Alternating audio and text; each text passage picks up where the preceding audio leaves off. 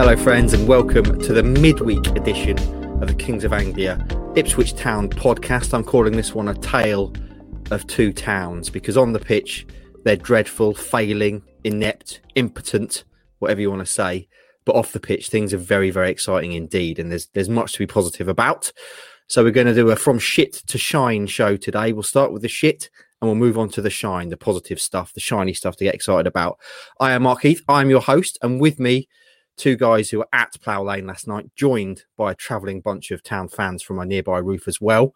I'm going to start with you, Stewie, because you just told me that you've been up past 1 a.m. for the last 3 nights in a row or something. A glamorous life that you lead following Ipswich Town. How are you?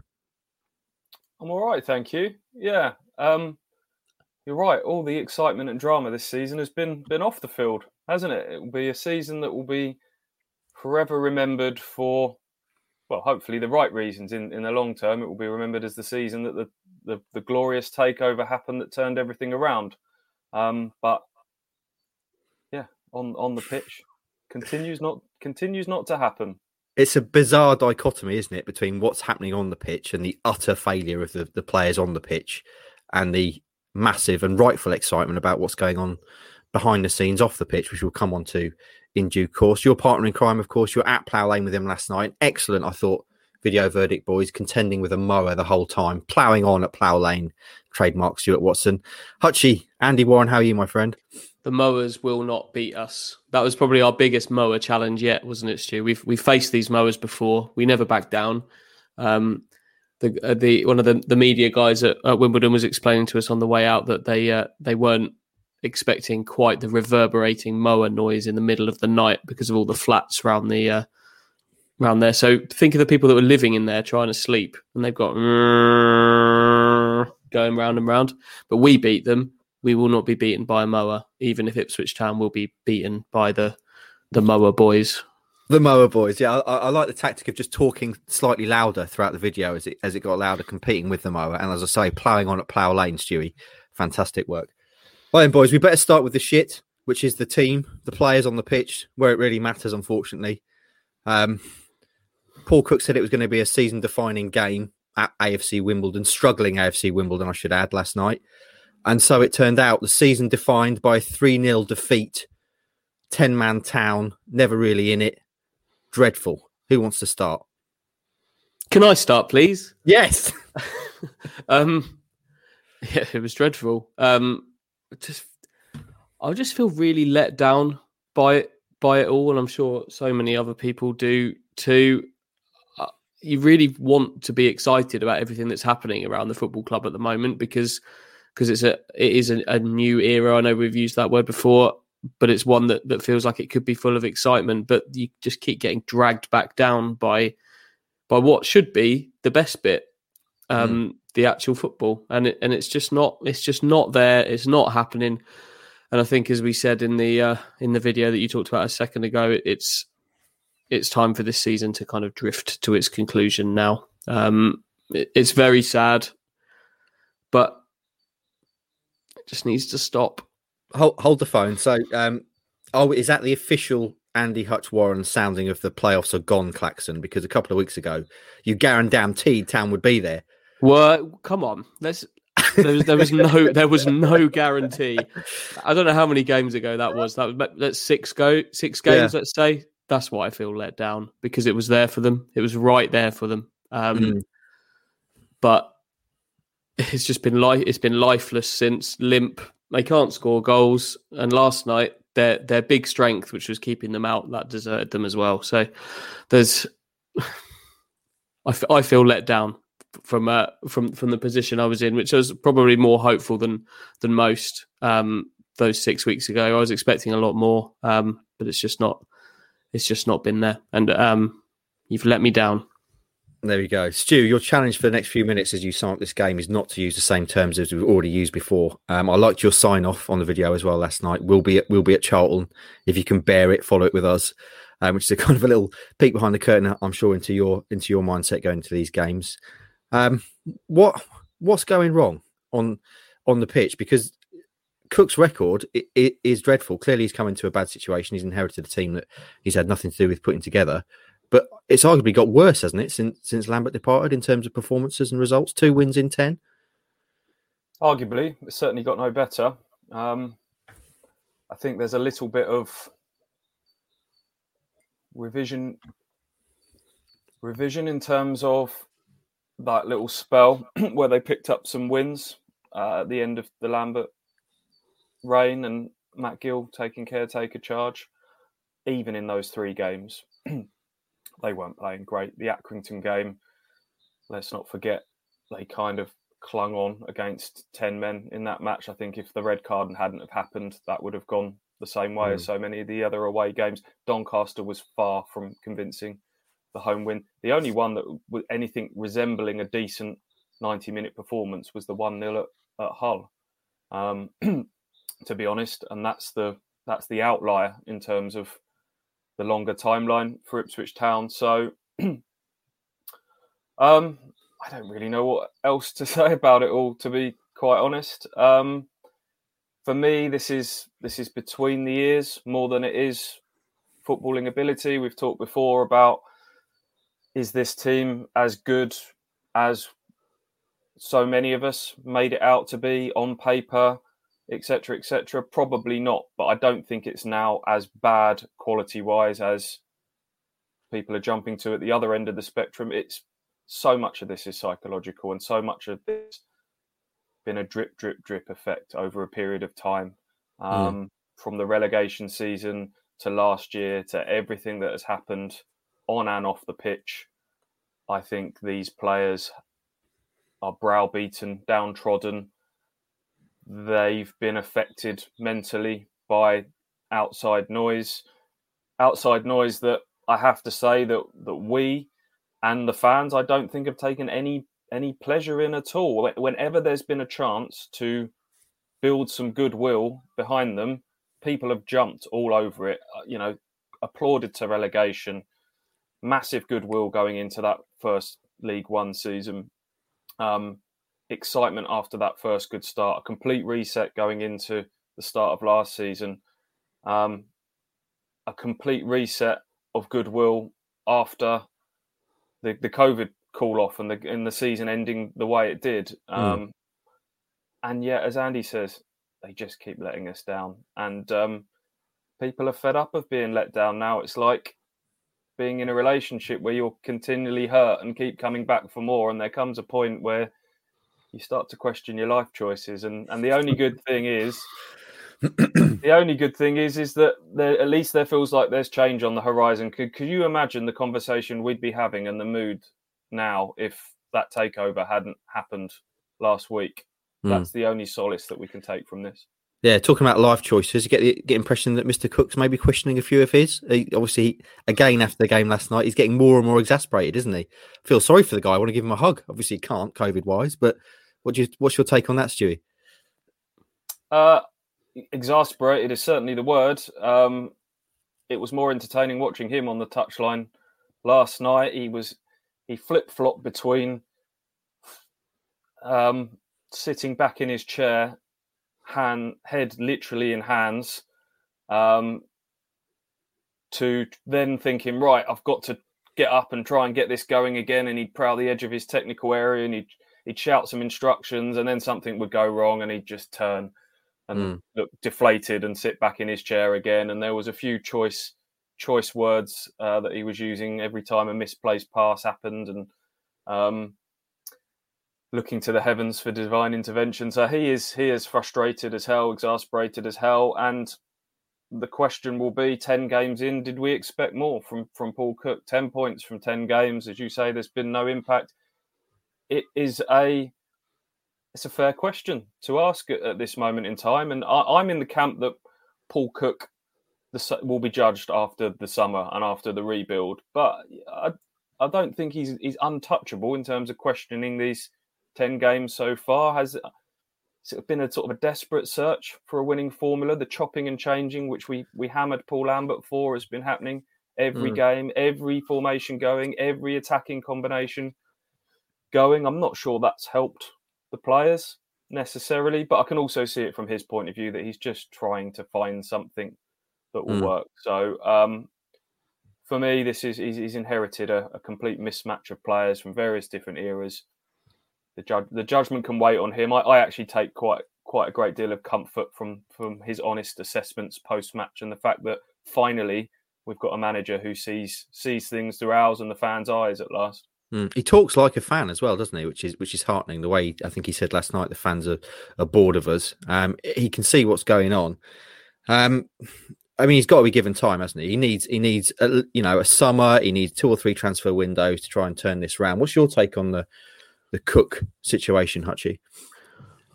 I'm not going to sit here and suggest in any way that he's not still the man with the best CV to do this job when it became available, and I'm not going to in any way suggest that there's any real pressure on him. But I'd be lying if I said I wasn't disappointed with how the first 10 games have gone for him. I expected an awful lot more. I'd agree with Stu that those games under Matt Gill and Jimmy Walker there's maybe a bit of revisionism there in terms of just how good they were, but he did inherit a side. I think they 1 point off the playoffs by the time that Accrington game had been played, something like that. No, I'd be lying if I said I wasn't expecting more. I expected them to be much more in this fight, and I think some of that has to be on Cook in terms of chopping and changing and desperate searching and things like that. But so much of it has to be on the players as well. They've let him down, and I'd agree with Stu in that I think the majority of it is upstairs rather than in their feet. I think the players are much better football players than they are showing at the moment, but they just haven't got it in them to show that right now. And for that reason, we just need to get to the summer. Cook says he needs a pre-season and 1 transfer window for it to be fair to start judging him. I think that was what he said at the very beginning, and I think that's absolutely fair. I'm really excited to see what hopefully he's here to do in the summer, what squad he puts together, and what he can put on the pitch, because it's just it would be unfair to kind of heavily judge him on what we've seen in the last 6 weeks, 7 weeks he's been here. But I would be lying if I told you I wasn't expecting a little bit more from him and the team in that time. So we talk about the players in, Hutchie. Last night, I saw probably the worst set of ratings I've seen from you all season. Pretty much all 3s. I think there was a couple of 4s on 1-6. Flynn Downs, clearly man of the match. You spoke to Flynn after the game, and one of the things that's been a frustration over the period of us covering Town, I'm sure for fans, is that everyone talks a good game. They all say the right things, but you get the feeling with reading what Flynn said to you last night. He was properly crushed. He said not good enough like 15 times. It's really trite to say that the players feel it like the fans do, but you get the sense with Flynn that he really is.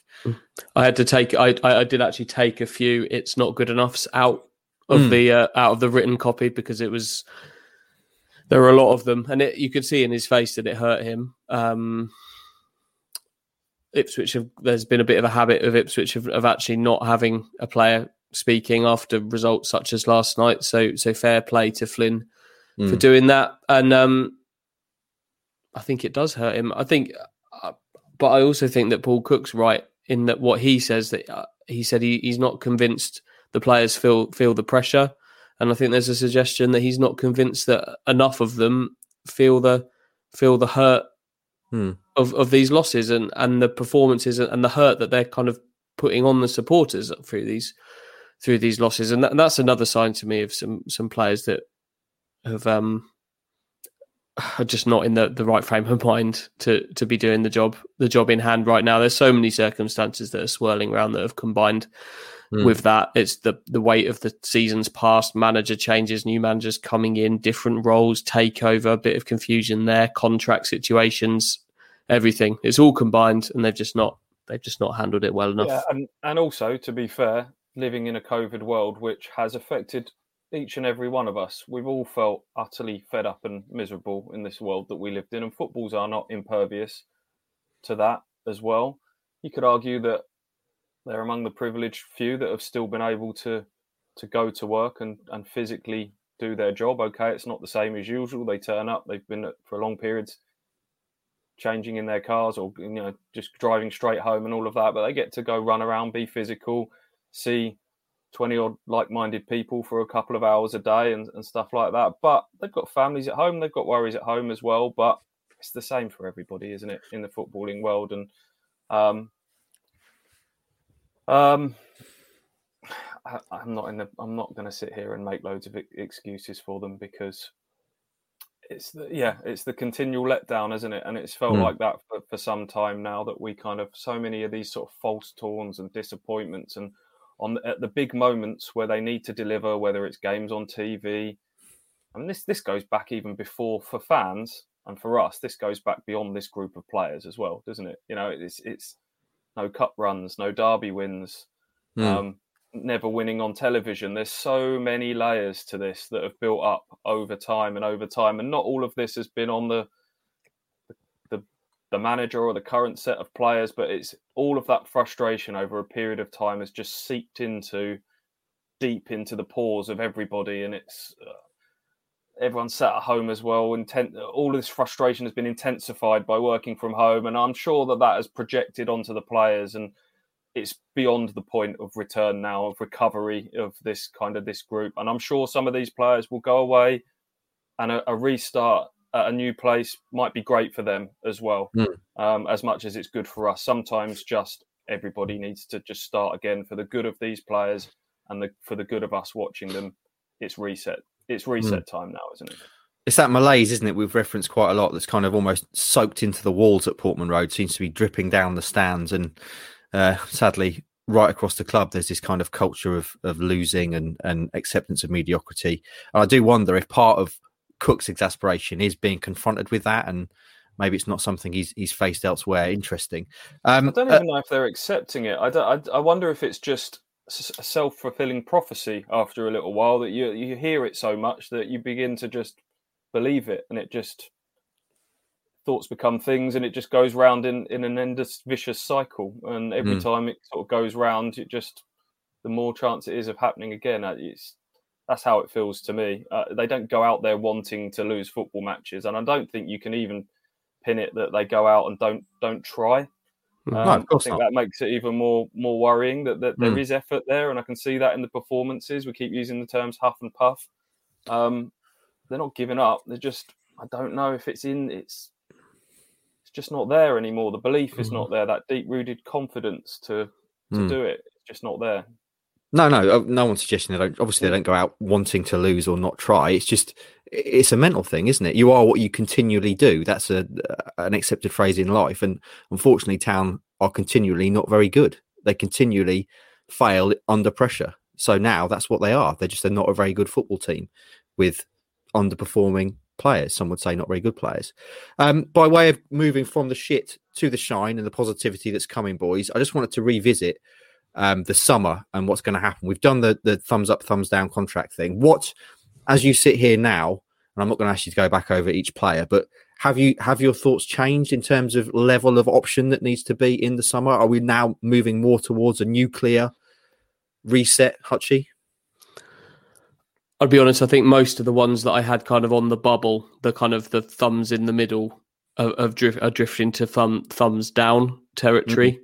So if we did do that again, there's, and we're not going to go through all of them, are we? But they're the ones that were kind of borderline in my thinking, and now thumbs down in my thinking. I do think there are some players here to pick from the wreckage. There really are, and I think certain individuals could really benefit from being part of a new group. It could re-energize certain individuals as well, just to have big change. It's going to be huge change, of course it is. And I think probably more players will go than between us we kind of came to the opinion of on that podcast. But I think the ones that are left, and there will be some left, I think they could really benefit from a new kind of group around them as well, re-energize different dynamics. And I do think there are some players to pick from the wreckage of this. It's not, I don't think they're all just done. I think it would be a bit foolish just to chuck everyone away. There are some that I think could be part of something new, but it's going to have to be big change, probably even bigger now, because we were doing that prior to the takeover, weren't we? So I wonder whether that changes much. You know what I'm going to ask you now, Hutchie? Who then? You're saying there's a few that would benefit. Give us some names. Who are you thinking? Who were the ones I gave thumbs up to? I still think someone like Toto could benefit from having just players that have shown that they're good enough in spells could benefit from being in a better football team with better people. I know he splits opinion. I still think that Luke Chambers, although there's every chance that he could go, I still think that he's shown that he's got enough footballing ability left to be able to benefit from a new environment with new voices, new direction, new energy. Actually, energy is the word. But then there are others that have kind of, in terms of their actual footballing ability over the last few weeks, I feel less sure about. Like Caden Jackson now, I'd be worried about him. Scoose, you were on the fence with, weren't you? Yeah, Scouse was basically a thumbs down, but he's got 10 games. I think it was 10 games at that point to show. He hasn't played a game since then. So for me, that has to be drifting towards the thumbs down territory because he just hasn't got on the pitch. He did play for the 23s on Monday, so I'd imagine he'll be in and around it this weekend. But that's drifting towards the thumbs down for me. But Alan Judge, I think I was in the middle on. I might have even been a thumbs up. If it was a thumbs up, it's now drifted to thumbs 3/4 down. If it was in the middle, it might be drifting towards down. But there are some, I think, that could still, people like James Wilson as well. I still think there's a use for players like him who could just have shown they're decent enough footballers, but could benefit from just being in a new environment with new people, new standards, that kind of thing. The Chambers thing is obviously what most people will talk about, and I agree with you. He definitely still has something to offer as a player, but I just wonder, is it going to be easier to replace him as a player and kind of lose the whatever you say about him as a captain? He clearly has a big impact on the culture, and I wonder how difficult that's going to be to change that culture with him. I'm not sure I agree with that, if I'm completely honest. I think over the last couple of seasons, I think he's kind of maybe mellowed a little bit in terms of his influence around people. The last year of Lambert, early days of Cook, I think he's maybe drifted back a little bit from the role that we've talked about him being in before. He's still the captain. Him and Alan Judge are still the only two that I can hear shouting on the pitch about anything at any point during the game. But I honestly think that he, without going overboard, I'm not suggesting he's suddenly going to be the League One's leading centre back next season. I still think that he's got enough ability in there that he could offer something in a new environment. I think he needs a new energy, and that could really help him. I'm going around in circles here, but because I also think there's every chance that he'll go. But there was a quote from him, Hutch, here, before the takeover, which worried me a bit, about basically Cook letting Chambers manage the squad, which again I thought was worrying in terms of his influence and power, which we've talked about a lot. And for me personally, I don't think you can change the problem at Town without getting rid of Luke Chambers. Stuart, you're very much in the pro Chambers camp. I know we've had this debate. Where do you stand on the blowing up of the squad in the summer? Are we talking nuclear, you reckon? I would say I'm very much in the pro Chambers camp. I think when we had this conversation before, it was pre-takeover. I think takeover changes the conversation completely because it opens up completely different doors in terms of recruitment. I was talking before about I'd maybe keep player X or player Y because you can't chuck them all in the bin, and there's got to be an element of pragmatism. Now there's a little bit more money and clout to play with. Maybe Paul Cook's finger is poised above that big red button to go for that nuclear option. He's gonna press the button. That's how it feels to me. And maybe Chambers could be part of that. I mean, you talked about bringing people in that could energise him. Stephen Ward, James Norwood, they were kind of meant to come in and help share the leadership load and help things on that side of things. That's not helped. I think Stephen Ward is a consummate pro, but legs have gone for me. Slightly confused why he's kind of played as ahead of Miles Kenlock, who was probably one of them more form players at the time when Cook arrived. And Norwood has been semi-fit and not been the greatest of characters off the pitch. I think the social media antics have come a little bit tiresome for everyone inside and outside the club. So I don't know. You can make an argument. You can go through this whole squad and say, if they had a different dynamic around them, it might bring, Andre Dizelle, if he had the right blend of players around him, it might lift him up. If Luke Chambers had some more characters around him, that might lift him up. And we're talking about bringing in players to raise everybody else. And at some point, it's incumbent upon them to raise themselves. And they've had more than enough time to do that. These are not snap judgments on people now, are they? Let's be honest. This is over a concerted period of time. So if you want an honest opinion, it's hard for me to say this because we go and speak to these players face to face, and they read our words sometimes, I'm sure, or it gets back to them in some way, shape, or form. And I think very carefully about the responsibility that we have and the impact it may have in some small way. But I honestly think we've been fair over a period of time, and for me, it's got to be a hard reset now. The soft reset option has been tried too many times. We'll just try and change a little bit here and we'll keep a bit of the previous era and add to it. And that's why we're in a position where you've got,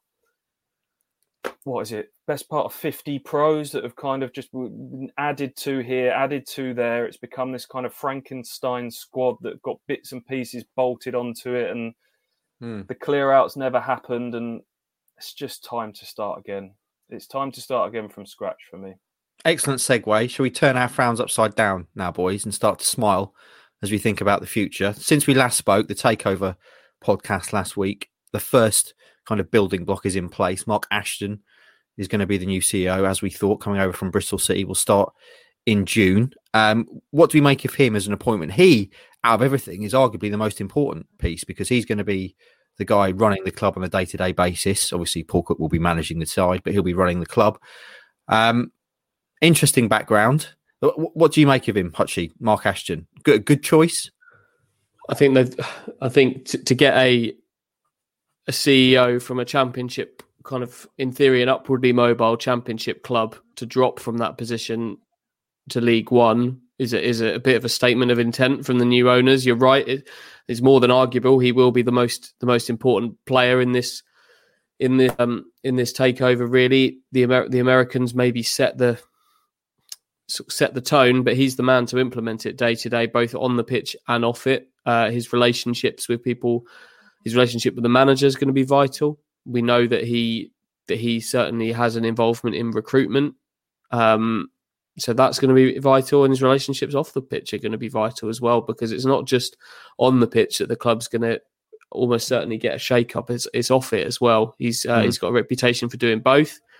And for me, bringing in someone from the Championship, from above, is a statement of intent, and it's an exciting one. Whatever you think of the man himself, which I'm sure we're gonna delve into in a moment. None of us know him, but there's plenty to read about him if you want to find it. But the appointment in itself is a real statement of intent, and that's a statement of intent that Ipswich just haven't made for years now.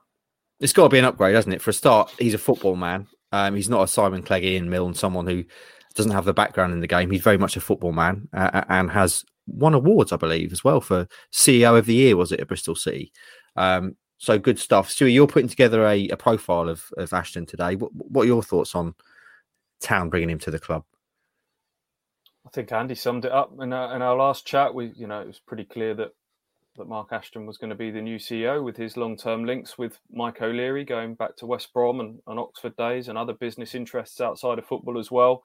Andy said that he's an upgrade on anything they've had before in that position, and I say that with the greatest respect to the people who predecessors. Simon Clegg did amazing things with the Olympics, but no football background. Ian Milne came from a legal background, again, not football. And then Lee O'Neill, a football man, but chucked right in at the deep end, having never done a role of that nature before, and was given far too many plates to spin as well. So it's, Ipswich, mid-table in League One, have gone out and recruited a experienced Championship CEO. That's a a big signing. That's a statement of intent for me. And people will now say, well, Bristol City fans don't seem to be shedding too many tears about him leaving. Doesn't mean he's not going to come here and be a success. I mean, it sounds like he's a divisive character. He can be combustible at times. Will come in and ruffle a few feathers, but maybe that's what's needed. In fact, it is what's needed. We've all kind of tiptoed and danced around some of this, ourselves included, over a period of time. At some point, maybe it takes an outsider to come into a football club which is quite insular in a way that it's Suffolk, it's away from everywhere. It's a lot of people are kind of come through Ipswich and stay at Ipswich for a period of time, live in the area, and somebody who's come in from the outside that maybe can see things with a fresh pair of eyes and say some home truths. And we've got that in a manager now. And maybe we'll have that off the pitch as well with Mark Ashton. I'm very intrigued to see what he's like to deal with. But it's an upgrade. They've gone and got a championship chief exec who has had plenty of success at Bristol City. You know, that they've become a club that are highly competitive in the championship. Okay, a bit of disappointment that they haven't perhaps kicked on in the way that they hoped, but their record with recruitment has been pretty decent. Adam Webster's been used as a prime example, signed from Ipswich, sold for a huge profit later on. There are others as well. The stadium, every time we go back to Ashton Gate, the change there has been remarkable. People talking about sort of freshening up the ground between him and the Americans that have got background in real estate and building stadiums and stuff. That's something to be excited about as well. So, just for people who aren't aware of the stadium, though, just explain that a bit more. So, when you say it's something to be excited about, they've got what kind of restaurants around it and that kind of thing you're talking, or? Well, when we used to go there, going back, I don't know how long it was, a few years ago, not that long ago, we used to go into a little tiny porter cabin that was like the press room that was at the back of the car park. And did they rebuild the entire stand behind the goal, Andy? I'm trying to picture it now. I think they've rebuilt. Yeah, it's one of the side stands and then the one opposite as well. I think it's huge now. It added extra tiers to it. There's a restaurant built into it. A rugby team. There's a slightly different setup in Bristol. They've got the kind of Bristol Sport, which also the Lansdowns have got the rugby club and I believe in other sports that play there as well. So it's a multi-use place, but they've got a restaurant built in. There's a sort of a retail park's kind of popped up around it in that time. The concourses look great.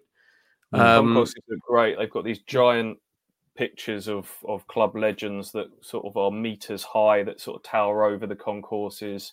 They've got a bar. If you remember the World Cup where they used to keep showing scenes of people chucking their beers in the air watching a big screen, one of those was from the bar at Bristol with a huge giant screen behind the bar, so it keeps people, gets people at the ground earlier and gets them to stay later and stuff like that. So that sounds good. I mean, Portman Road, I wrote something this week about first jobs for the owners. Portman Road definitely needs tidying up, doesn't it? It needs to be the sort of place that looks like it breeds champions and shits excellence, as they say. And at the moment, it's a little bit tired. So hopefully part of their first jobs will be to make Portman Road look like the fortress it once was. I do agree on that, but I don't think it's top priority. Sort the team out first. Absolutely. That can happen. And I know what you're saying. That kind of sets the culture. That was Paul Lambert's big bugbear, but I think they got a bit sidetracked by that. Paul worrying about what the training ground looked like and what the stadium looked like. Sort your team out first. Get back in the championship. I did 5 things, Stewie. That was just one of 5. That's all I'm saying. There's some quite non-radical things they could do at Portman Road, isn't there? Like we spoke in the car yesterday, Stu, about that awful kind of brown tape that's peeling off the windows of the Cobbold stand and some chipped wood and stuff. Maybe let's not rebuild Portman Road and install a massive sports bar on day one, but you can get someone to kind of take the tape down. Let's just tidy up the tatty bits and let's be honest, that should have been done anyway. It's ridiculous that hasn't been done. It's not hard. I could do that. I think the environment in which you work has a big impact on how you approach things and how almost to the extent of how you do your job. So whilst I appreciate, Stu, that sorting out the team is the most important thing, and I'm not suggesting a Simon Clegg-esque painting of the turnstiles where everything else burns around him. I do think it's something they should look at. Yeah. Let's talk. The other thing I want to finish with you talking about talking to Frank Gallup, Hutchie, because that's a really positive thing to end on in this section anyway. But I also thinking about what we haven't spoken about since we last spoke. Of course, Paul Cook speaking for the first time about the takeover. Stewie, we explained last week that the presser on Friday was cancelled, and then he was saying he was going to talk after the game on Saturday, which the game we won't talk about. Unfortunately, I know that winds you up sometimes, but it was 0-0 at MK Dons. I've got loads to say about 0-0 against MK Dons. Not much to say about that. So he didn't talk after that, and then there were all sorts of conspiracy theories out there on social media. Oh, it's because he's leaving. He wants out. He's not happy. And then you finally spoke to him on Monday at length. So just bring people up to speed with your impressions of what he said on Monday and his thoughts on the takeover. Yeah, we had a little 24 hours of conspiracy theories, didn't we, on Sunday? Took us by surprise when Matt Gill came out of the tunnel to speak to press after the MK Don games. We'd got the call late on Thursday night to say, real apologies, lads. Paul sends his apologies, but he's not going to do press in the morning. It's been a big week with the takeover news, trying to get everyone's heads on the game. Fair enough, no problem. He said he'll talk to you about it in length after the game tomorrow, though. And then Matt Gill walks out of the tunnel post-game, and Matt's a great guy. He's a really nice guy, and I think he was a little bit awkward by it. He just said the gaffer sent me out to do it today. And it was literally just that. And from discussions I've had with people afterwards, Paul didn't really think it through. There was a lot going on after the game. He was trying to speak to the players after another disappointing performance. He's trying to then go off and speak to Mike O'Leary quite soon after the game. And I think at previous clubs, I certainly know from his time with Wigan at Portman Road that we'd often get his assistant sent up to do post-match press with Liam Richardson. So I think he just did it and didn't really think about the consequences of it. So we had all the conspiracy theories over Sunday that, you know, he's not happy with the new owners and et cetera, et cetera. But he dealt with it all on Monday morning and admitted that it came as a total surprise to him, the takeover, which people are saying, how on earth can that be the case when there'd been so many reports and rumours circulating from before he'd taken the job? But I genuinely do believe that it was sold to him as Marcus looking to bring in extra investment. And that's where those comments about, you know, an exciting summer ahead that people probably overread into was Paul thinking that there was going to be some extra investment coming and that he had the chance to really make his own stamp on this squad. And I don't think it was anything more than that. So from many people that I've spoken to in the club, came as a complete surprise to them, the news on Wednesday. And it was a lot for them to get their head around. But as they've got their head around it and heard these new owners speak and met Mike O'Leary, they've been very quickly assured that these people from a football background, there's money behind this project, and like everyone else, they're excited about what it might bring. And talking of excitement, Hutchie, you tracked down a man who knows better than most what it's like to work with Brett Johnson and Berke Bakai and the rest of the Game Changer posse. Frank Gallup, formerly of this parish, formerly of Phoenix Rising as well. Really, really interesting and uplifting interview. That is available as the audio version on the podcast in your feed if you subscribe. So if you haven't listened to that, go back and listen to it because it is really good. I listened to it driving for my haircut on Monday, boys, and I was driving along with a smile on my face. It was lovely. Because it's properly uplifting. So, Hutchie, just talk a little bit about Frank and what he said, and tease the interview for people who might want to go and listen to it. Yeah, he couldn't be more happy, more excited that his old bosses are now in charge of what he'd call his football club. He was manager at Arizona United as it was first, and very quickly it became Phoenix Rising. He was the manager there for just over a season, I think, under Brett Johnson. Brett Johnson appointed him. He worked under the three investors there, Johnson, Berke Bakai, and Mark Detmer, as you said. And I think it's one of the happiest times of his coaching career by the sounds of things. He enjoyed working with them. They were really good to him. They gave him everything he needed and everything that the club needed to kind of start building. Frank went there sort of with a brief of I'm coming here to kind of get you going as a club on the pitch while you guys get it going off the pitch, because Frank's got a real good background of in the MLS over in the States, and dropping into the second tier with Phoenix Rising was something that they had to convince him to do, but they convinced him quite quickly. And he couldn't be more enthusiastic about the club that he ultimately left behind. So he certainly had his brain picked. I think he's probably the man that many would say planted the seed with them about Ipswich being a potential club that they could buy. Although I'm sure if they wanted to buy into English football, they would have come across Ipswich anyway. But it certainly didn't harm having Frank available to them to talk about the club and people involved at the club and what the club needs. So yeah, if you want to hear a man very excited about people that he knows buying a football club that he's played 400 odd games for, then they give that a listen, because he's a nice bloke. He lives in a nice part of the world, but he'd still always call Ipswich kind of his home. So he could not be more excited, I don't think.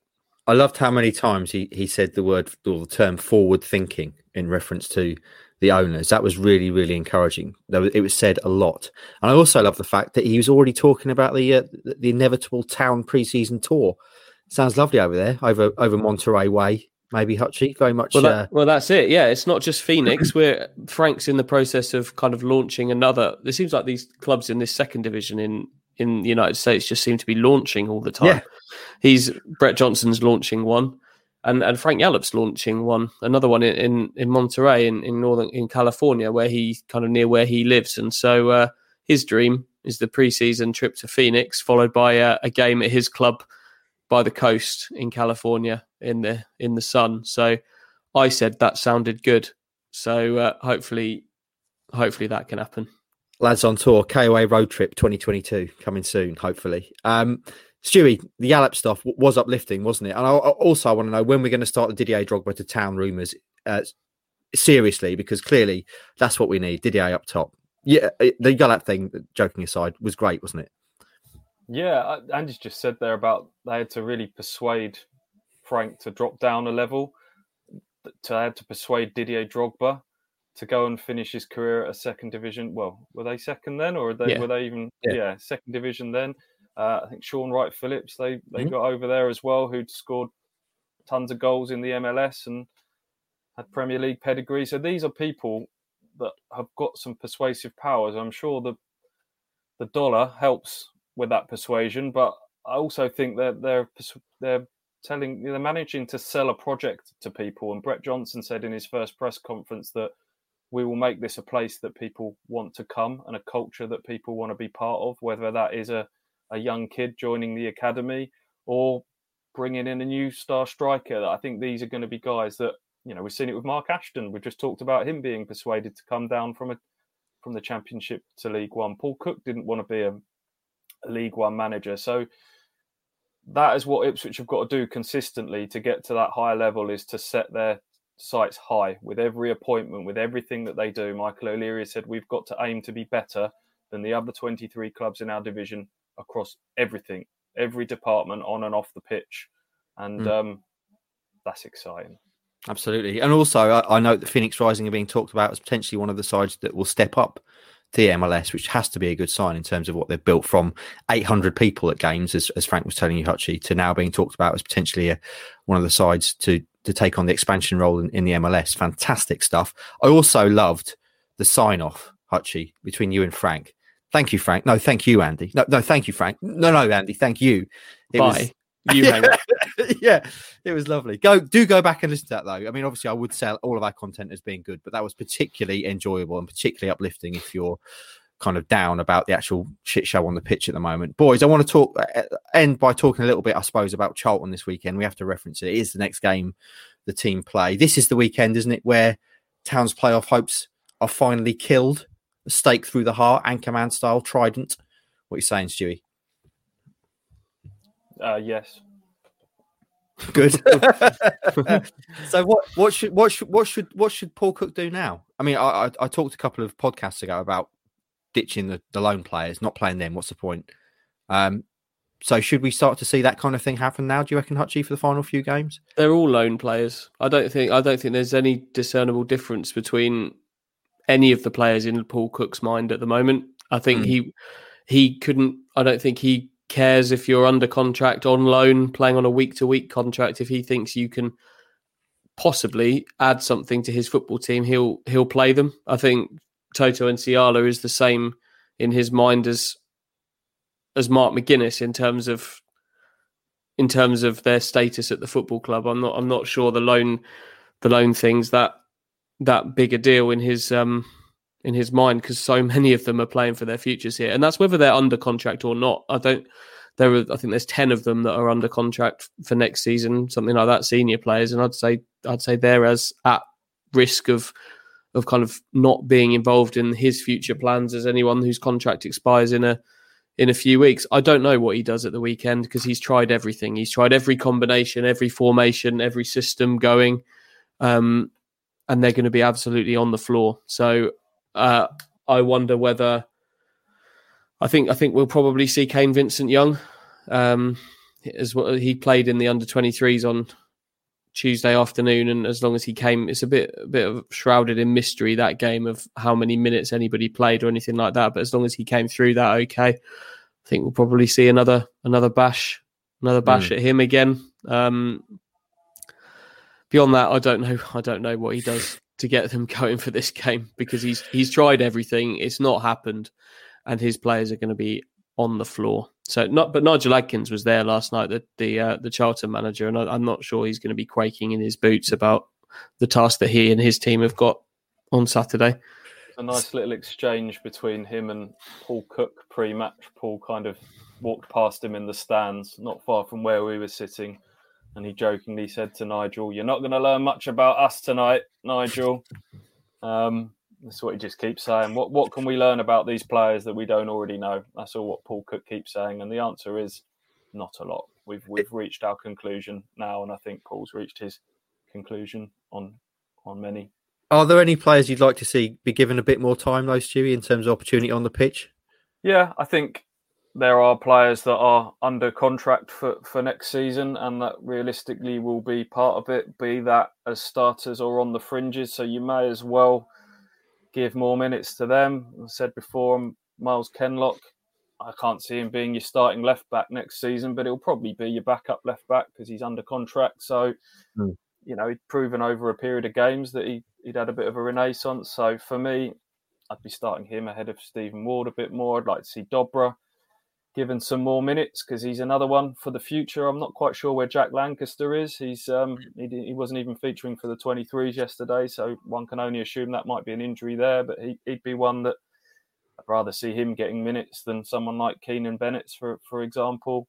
Nidam, let's hopefully sort of build him up a little bit, because I really like him and I think he's got a role to play. Those are the sort of things that I would like to see happen over these last few games. Okay. Any other notes, Hutchie, before we think about taking our leave to mention? I something new happened last night. I had my name chanted. Oh, of course, yeah, stadium. Good shout. Just tell the story. By the lads and lass on the roof, which made me smile. There's only one Andy Warren, they shouted. Why were they not chanting? Why are they leaving Stuart? No, mate. It's a bit awkward, isn't it? I don't want to. Awkward, but it's just the way it is, isn't it? Thanks, guys. That was new. They know who's the best thing about last night was being at a new football stadium with no fans in there, and just as the players started, just before the kickoff, we suddenly heard this chant of "Blue Army." And took us a while to work out where it was originating from, and it was up from a pretty high vantage point on the top of the flats behind one of the goals. And I think it started as 5 of them. The numbers seemed to grow as the game went on. It turns out that one of them lives in those flats right next to the stadium. So Ross Halls, who's not with us today, Rossi managed to get hold of one of the guys and speak to him on the video last night. So give that a watch as well. The story behind how how a handful of Ipswich fans managed to infiltrate the game last night. That was good fun. And hearing Andy's name chanted was my highlight of the season. Highlight of the season? Wow. Okay. I think so, yeah. What else is in the frame? Well, I suppose around, on the pitch, around the pitch, it's got to be up there, isn't it? Do go back and watch Rossi's chat with Rory Horner, formerly of Leicester, now in London. Interesting video, and I've just put a bit online about it as well. So go back and watch that. Boys, I also want to know, we've got Mark Ashton coming in as CEO. How many times, what's the under-over on how many times one of us at least, is going to write Mike Ashton repetitively for Mark Ashton? You had a blind spot with Warburton, didn't you, Stewie? Kept writing Sam Warburton as opposed to Mark Warburton. I've already put Mike Ashton a couple of times and deleted it, so I think that's going to be a problem. And the other question, obviously, boys, I want to ask, away from football, where I know football is your entire life and that's all you think about, but easing lockdown, we can now go and get haircuts, we can now go to the pub, we can now go to the gym. Have you been able to avail yourself of any of those three joys? I know you've got you don't need to worry about the haircut, Stewie, but how about the gym or going for a nice pint? I know, Hutchie, you're not much of a drinker, but even so, the question is valid. What are you saying? We went out for lunch on Monday. It was our wedding anniversary. So the three of us went out for lunch at Newbourne. Very nice. Very civilised. It is great just to be out again, isn't it? Yeah, it was really nice. It felt quite normal. So all good. I had Monday off. I went for a haircut and then I went straight to the gym. And I'm still paying for it now, boys. I'm in bits. Advancing years, but good Lord, pain. Anyway, I guess that brings us to the end of this chat. It's been a good one, up and down. Can I just throw in one other piece for any other business? Go for it. Can I take you back to Rochdale? No. Do we have to? Yeah. I just want to share who we saw as we left the ground at Rochdale. We haven't raised this so far. We've done this, haven't we? The Ferrari. Yeah. Oh, we've done that. Move on. Yeah, you don't listen to the podcast, so you wouldn't know. But it was the Speakmans, wasn't it? I still have no idea who they are, even though I've looked at pictures of them. You were quite impressed, though, Stewie. More impressed by the car that they was driving. Yeah, that was all. They're therapists, aren't they? Who charge, looking at their website afterwards, who charge thousands of pounds for sessions about fear and phobias and things. Maybe Ipswich should get them. There we go. Get them in. We've got some dollar behind us now, so get them in. Bring their Ferrari with them. So that brings us to the end of this chat from shit to shine, the tale of two towns. I hope you've enjoyed it and endured it at the same time. Leave us a 5-star review on iTunes if you can, if you'd be so kind, because it helps us greatly with the visibility in the charts. And also leave us. Follow us across all our social medias, Kings of Anglia on Instagram, YouTube, Facebook and Twitter. Go back and listen to the Frank Yallop interview. Rossi, who's not with us today, as she says, will be back later this week with a Game Day Posse podcast. And also we'll have stuff coming to you from Charlton if you care, as Stewie said at the end of the video last night. Stewie, unfortunately, contractually, you have to be there. You'll be joined by a guest in the town reporting team this weekend. The Big Porker will be joining you because, Hutchie, you're off getting married, aren't you, mate, or something? Yeah, me. I'm getting married again. No, one of my best friends is getting married, so I've made the cut for a 15-person COVID wedding, so should be fun. Excellent. Much better than going to Charlton, I'll be honest. Yeah, I'd imagine so. That's it then, guys. Thanks very much for listening today. We'll talk to you again next time. From true crime to football, Brexit to Oakville.